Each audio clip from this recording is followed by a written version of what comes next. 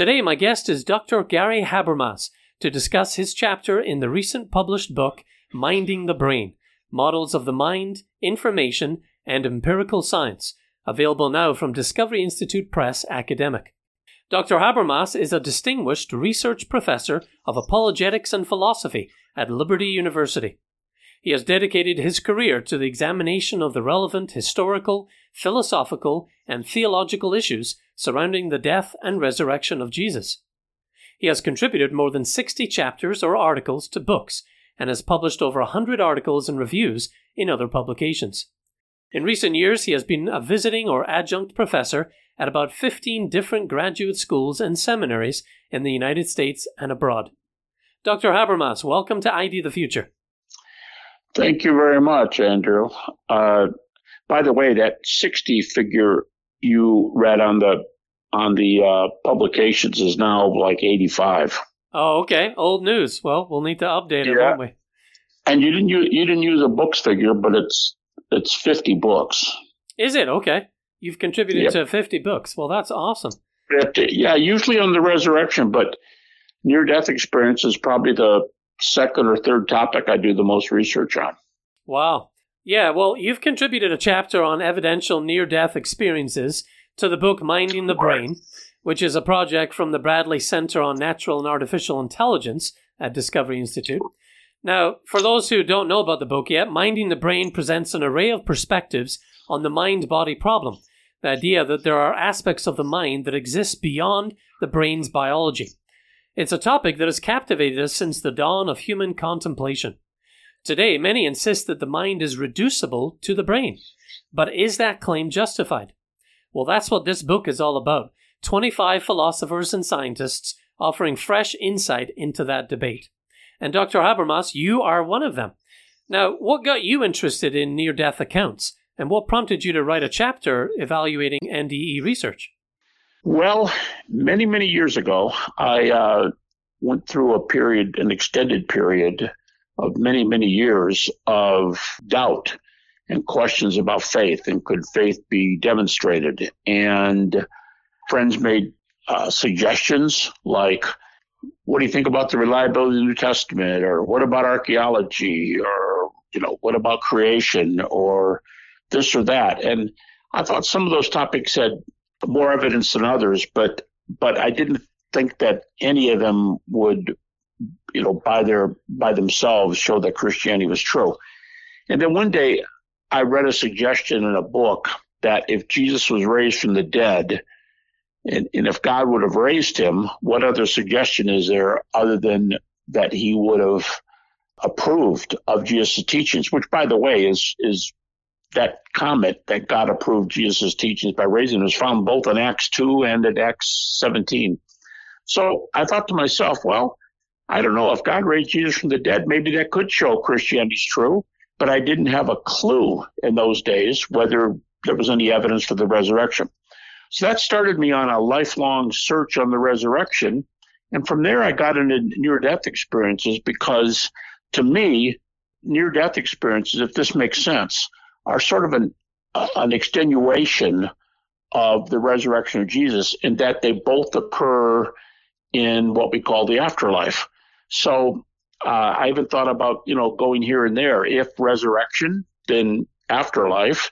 If afterlife, we can argue backwards to the resurrection as something skeptics should be open to, because if you already know there's an afterlife, why wouldn't you take a look at the resurrection? So it can go forwards and backwards. So to me, the near-death experiences are an extenuation of my study of the resurrection of Jesus. Oh, very interesting.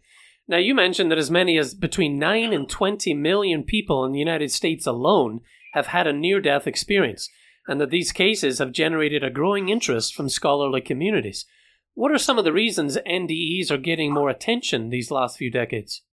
Well, I mean, you've named one of them. That figure, 9 to 20, is actually in a book edited by a medical doctor.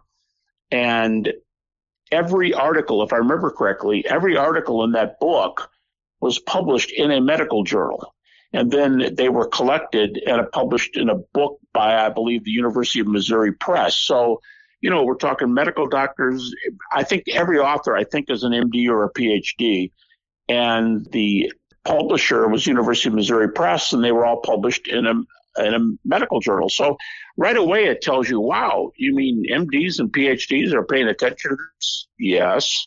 Okay, and how many people again? And you already gave the figure. They suggested 9 to 20 million people. So in other words, a lot of researchers and good minds with doctorate degrees. And secondly, 9 to 20 million. And I would say a third reason is because there are over 300 cases, well over 300 now.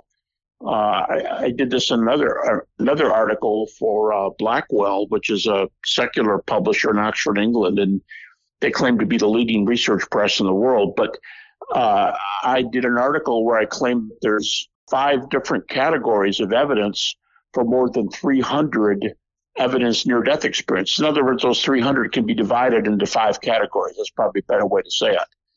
And so I'm sure not just the fact that medical doctors and PhDs are studying it. Secondly, millions and millions of people have had them. And third, there's good evidence. And I think, even as atheists have said, a lot of people would like to live forever. So it's a topic that kind of a tell me more kind of topic. People want to hear about it. And when you got the evidence to go along with it, people start paying attention. Well, one thing I really appreciate about your contribution to the book is that you frame your chapter as an evaluation of recent research into cases, and you bookend it with discussion of NDE skeptics. In the beginning, you refer to a series of issues published in the Journal of Near-Death Studies back in 2007 and 8, featuring NDE researcher and skeptic Keith Augustine, and the criteria standards that he sets for what he calls corroborated veridical recollections. Now, can you tell us the types of evidence that skeptics like Augustine prefer or look for? Yeah, now Augustine, I debated him years ago on a live, actually secular radio station in, I think, Houston.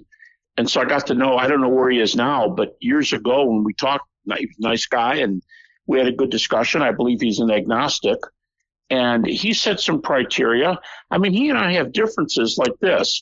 I give 5 types of NDE evidence. Real briefly, it's evidence from inside the room, like in a hospital room, evidence from outside the room, like what if you see something out in the parking lot, like a car accident. Thirdly, NDEs in the blind. Sometimes these blind persons have not seen anything since birth. And the only time they've seen anything is during an NDE, and then they go back to being blind. But they can describe what they saw almost as if they were looking at it visually.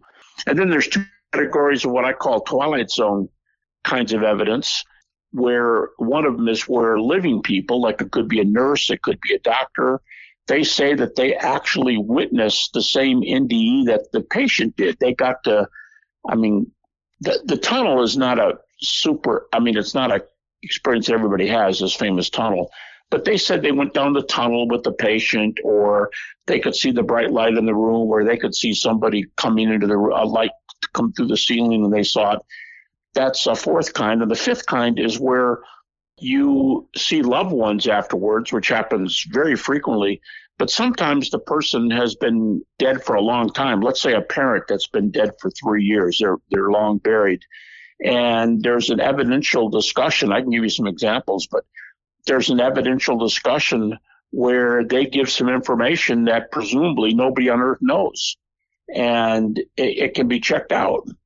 And so those 5 categories. Now, back to your question about Augustine, as I recall, and I think I cover it in that chapter, I think Augustine favors corroboration inside the hospital room. Now, that's fine. That's fine with me. I'll take it inside the room. But I think evidence outside the room is more impressive, because inside a room, somebody could always say, well, your hearing is the last thing to go, or they were resuscitating you and you saw a glimpse of the room during, for a couple of seconds while they resuscitated you. I would much rather go with evidence outside the room. And in some of those cases, like the last one, where you're with a loved one and they tell you something that's basically that people don't know, and you explain it to the group and they go and check it out and it's true, but the person who told you has been buried for 2 or 3 years. I think the outside the room and the 2 or 3 years later type thing from a deceased individual, I think they're the most impressive kinds. But again, Augustine said, show me something inside a room. I'll give you an example. There's a case where this woman was operated on. And by the way, when I'm talking, I change a detail or two here and there just to keep from being, someone saying, oh, I know who that is. That's Mary or that's Fred, but she was operated on. And when it was over, the doctor came in to see her, and he said, she asked if they got some good information on XYZ. And he said, yeah, we got really good information because the machine was recording while you were out, and we've got data. And she said, yeah, that's my problem. Your machine was not on. And he said, I beg your pardon. It was plugged in. I'm just making up the place, plugged in right at the head of your bed. And she said, no, it wasn't. You go check. And he left and went and checked and came back. And to his chagrin, the machine was not plugged in. So that's a case of evidence inside the room. Another one is a famous case where a person looked down on top of a 6 or more foot high machine and saw a number up there that I guess they use in the hospital for finding out where this machine is, who's got it so they can get it. And there was a 12-digit number. And the person, when they came to, they told the nurses to write this down, and they said, I'm OCD. So here's this 12-digit number up there. And they just said, well, okay, what's a 12-digit number? But later, the janitor came in, and a few days later, and they checked the thing out on top, and the number she gave was correct. So those are inside the room. But then I like outside the room. Sometimes the outside the room ones are a mile or 2 miles away, and they can report an accident, something going on in their home. And I will tell you this, too, of all the categories of evidence, in one book alone, there's over 100 evidenced near-death experiences, and 36 of them are where the person to whom it happened had no measurable heart or brain activity. So what we would call colloquially heart, dead heart, or a heart attack, or a flat brainwave or flat heart waves. And so they had neither in about 36 cases, and I'm sure that number's way up now because this book came out, I'm guessing, almost 10 years ago. And they could give evidence of things they saw, like outside. Let's say they were in a windowless room and they saw things out in the parking lot or something, but according to everything we know from the tests we have, they had neither heart nor brain activity. So I think with those kind of cases, no heart or brain, and you report something outside, I'm just making this up, but maybe an accident in the parking lot. You have a police report that shows when the accident happened and when they got things straightened out, and if the person was gone before the accident and revived after the accident, that's a pretty good check on the data. And if they didn't have any heart and brain activity, I think we're talking about some pretty heavy evidence here. Absolutely. And it certainly reduces the argument that these are subjective, internal experiences only. Exactly. Yeah. Some of the distant vision accounts do stand out. I read some of them in your chapter.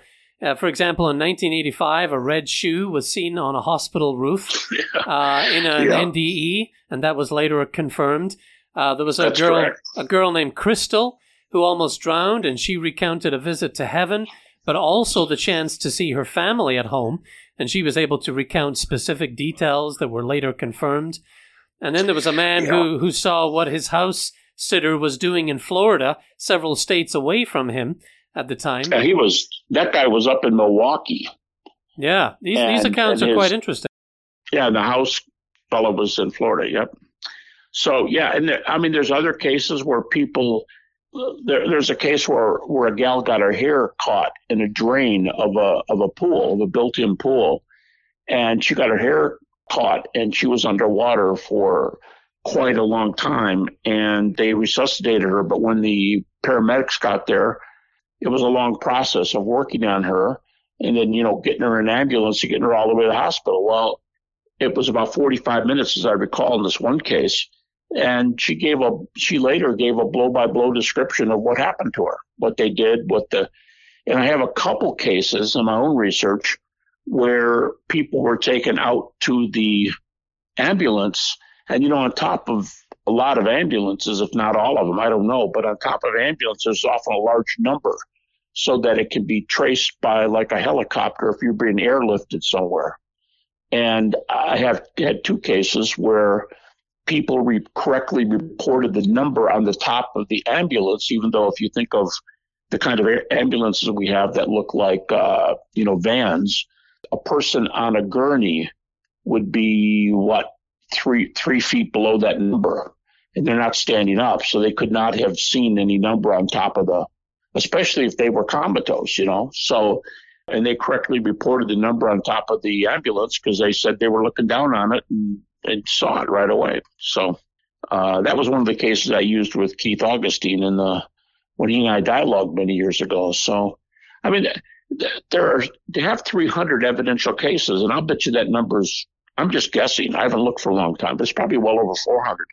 To have that many evidential cases, you've got, as the old saying goes, you've got different strokes for different folks. I mean, just about everything you can think of, an unplugged machine, a number, seeing somebody out in a parking lot where you're in a windowless room inside, or seeing a case and where you said, your dad or somebody appeared to you in heaven and he'd been deceased for several years and he gave you some information that could only be corroborated later, and everybody was just flabbergasted, but the guy learned it during his NDE and he said he was talking to his dad. So you're totally right. The first thing that goes on these explanations are totally subjective ones. Critics, atheists, agnostics like to say, oh, yeah, sounds like a dream to me, or sounds like an hallucination, or sounds like what were you drinking, or whatever. But none of those subjective explanations can explain sight between Milwaukee and Florida, or what happened out in the parking lot when you're in a windowless room, or why your machine was unplugged down the hall during the surgery that the doctor thought was plugged in. There's many of these people dropping things on the floor during surgery and them kind of blowing up like glass, blowing up all over. But the person watched it. They told who dropped it, who it was that pointed it out, and so on. And they were all right in the details when they did interviews. Yeah. Or like I said, the young girl who was gave a description of the 45-minute resuscitation and taking her to the hospital. And some of the naturalistic explanations that are put forward include things like, oh, the information was learned from other means, or it was a case of misperception or deception or coincidence or mistake. But as you say in the chapter, it's unlikely that every last one of these hundreds of documented evidential NDEs could be explained in those ways. Right. And I mean, they're just not in the room, out of the room, down the hall, 100 miles away, 2 miles away. A person who's been buried for 2 years who gives information that everybody in the family needed, and now they've got it. Like where something important was put away that they hadn't found for 2 or 3 years. All of that kind of stuff, the angles from which it comes, the varieties from which it comes, all the subjective explanations, because we deal with that with the resurrection too. Disciples saw hallucinations. And we're saying, nah, because our earliest sources from the 30s AD after the cross said that Jesus appeared to groups, and that's a real problem for hallucinations. Well, they're like that here too. When you have groups seeing this, sometimes, like I said, the fourth area is that there's a healthy person who witnesses the experience of the near deceased, what we call near dead, the NDE, a healthy person who witnesses what the near dead person sees. And so to me, it comes from way too many angles to be only 1, 2, 3, or 4 times of, some people say it's the medicine you took. The medicine did this or that to you. Yeah, but medicines don't allow correct perception at a mile away. Right. So Yeah, I think we've covered the bases. In fact, I told my editor who edited my chapter for that book, he's a physicist and, of course, very interested in intelligent design and fine tuning type arguments.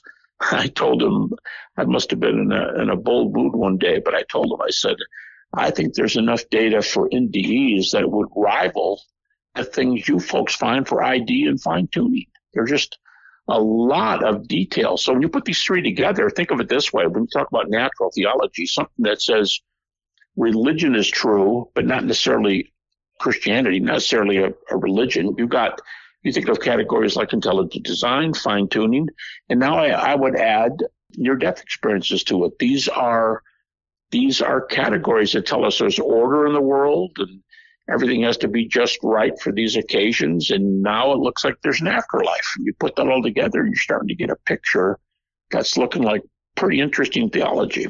Yeah. Well, later in your chapter, you distinguish between acts taking place in this world in NDEs that can be independently corroborated and also acts that take place in a heavenly or other world or realm. Why is that an important distinction here when you're studying the scientific case for these? Yeah, because I don't trust the latter. I don't trust the latter, whether they're by Christians or non-Christians. Now, for example, people can say, I had this wonderful feeling. I felt just fantastic. I wanted to go back there. I didn't even want to return. Well, that's cool. I mean, I'm not going to question your emotions, but there's no evidence that you had a description with an angel, let's say, or you met Jesus. And in one recent book that just came out, NDEers, of all the religious figures in the world, NDEers see Jesus more frequently than any other person. 20% of NDEers in this study which is published, 20% of NDEers see Jesus.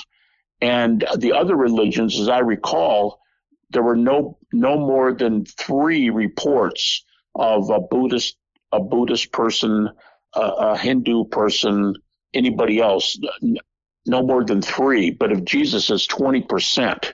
There were 100 NDE cases, so Jesus was seen 20 times, and the nearest any other religious founder was 3 times. So that says something about Christianity, but I don't use that as a reason, because if you say I had a discussion with Jesus and he said to me, this is not your time, I'm sending you back, someday you'll be here, but until then, goodbye, and you're back in your body. Well, how do I confirm a heavenly discussion? Or for that matter, a discussion in hell? About 20% of near-death experiences are hell cases.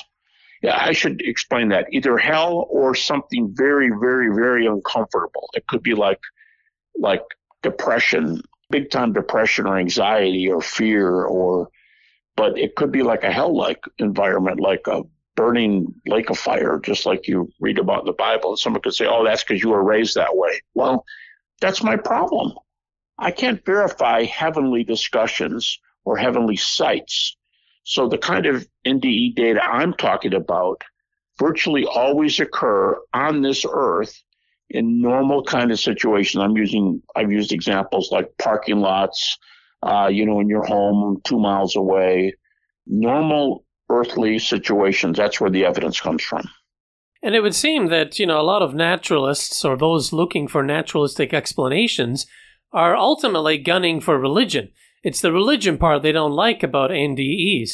And so that's what's nice about the study of these is you can separate the corroboration of certain things versus things that you can't corroborate. And I think that that's an important distinction to make. In fact, Michael Sabom, a fellow NDE researcher, has said that religious beliefs appear to affect the interpretation, but not the content of the near-death experience.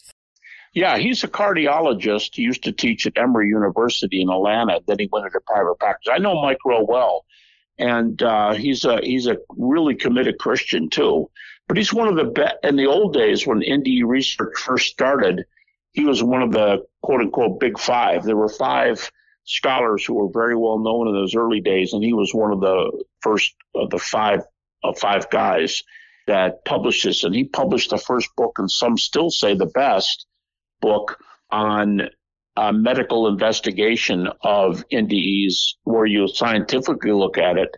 And he gave, I think, six evidential cases. But I mean, he's got 6 cases in that book. One person read a dial on a machine in their room. But, you know, when you're out and the thing is up behind your head and you're lying down on the bed, face up, and the machine's behind you, you can't read you're out. They're cutting you. You're out. You can't tell them what the dial on the machine said. But that was one of his 5. But you think about that, he did 5, and now this article I did years ago and for Blackwell, and then this one I did for Discover, over 300 then, and probably 350 or 400 now. They make Mike Sabom's 6 look like nothing, and Mike would probably say that too. So we just have a lot of evidence, and to me, the only thing that makes sense that there's so many evidences from so many angles, but the only thing that makes sense is for the skeptic to say something like, "Well, you're just kind of mamby-pamby. You believe anything. You just got soft emotions. I'm a hard case. I don't believe that stuff." Yeah, all you're telling me is that you don't want to believe it. That's all. Your comment that made it sound like you're a tough guy and everybody else is like a feelings person. Philosophically, you're telling me about your worldview. You're telling me about the way you think the world is. And if you think there's nothing supernatural in the world, well, you go right on having that belief. You're not going to change this NDE evidence. But a lot of people who say they don't believe it are people who don't want it to be true. They don't want God, to pick one example. They don't want there to be a God that has a claim on their life and asks them what they were doing during their life. They don't want to be a part of that. So many times the deniers are people who just say, yeah, whatever. But the point is they cannot explain the data from, dozens of positions and in and out of the room and blind, and these Twilight Zone healthy person, goes with them, and the ones where you meet a deceased person you can go to their grave and see the place where they're buried, and your testimony is, you say it was your father. Yeah, okay. Well, you tell me who it is. When I got this information from him, and when it was over, I went out and checked it out. It was true. Now who looks like they're telling the truth? Yeah, and it's certainly that verifiable, objective data that strengthens the scientific case for near-death experiences. Well, exactly. 1 or 2 questions as we wrap up. Did you participate in the Angel Studios documentary feature film After Death that's coming out? Actually, I think I did. I to say I think I did sounds kind of weird. I did 2 movies recently that were both a part. I was a part of each one on near-death experiences and one on the Shroud of Turin. And I'm pretty sure the one was the Angels publication. In fact, my wife and I are planning to go see the movie this week. It comes to our town, to our movie theater. Okay. So. Yeah. Well, in general, this is my final question. Why is it important to share with the wider public the evidence for afterlife consciousness? Well, I think for a lot of reasons, the afterlife is very, very important. And if there's an afterlife, especially, you could say it in simplistic terms, where there could be a bad place and a good place, call it whatever you want, describe it however you want. I don't believe the descriptions. I talked to an angel. Jesus said I'd come back in 20 years. I don't believe those kind of reports because I have no way to verify them. I only believe what I can verify. However, if there's an afterlife of some sort and people want to believe in an afterlife, it not only is a fascinating view. How many things on your list would be higher that you'd like to know about than an afterlife?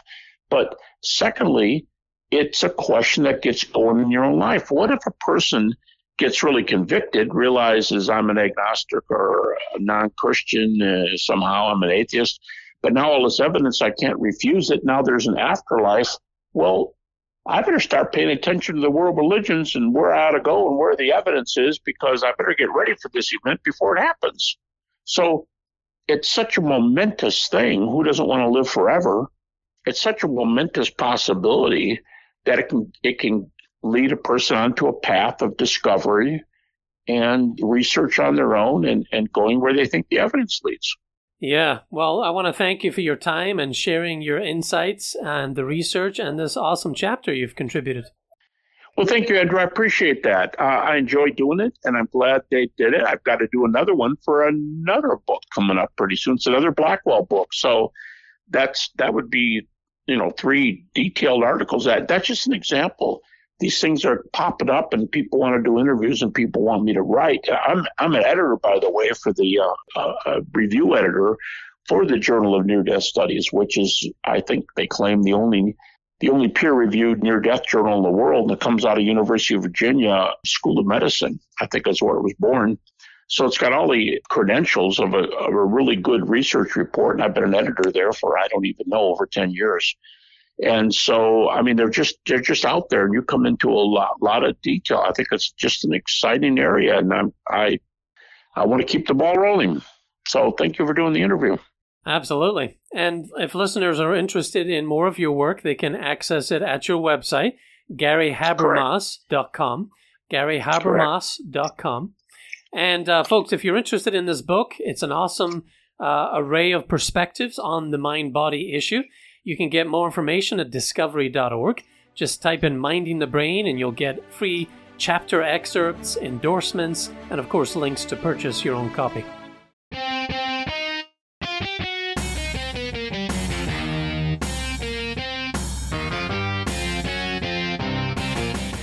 This has been Mind Matters News. Explore more at mindmatters.ai. That's mindmatters.ai. Mind Matters News is directed and edited by Austin Egbert.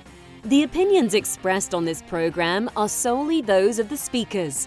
Mind Matters News is produced and copyrighted by the Walter Bradley Center for Natural and Artificial Intelligence at Discovery Institute.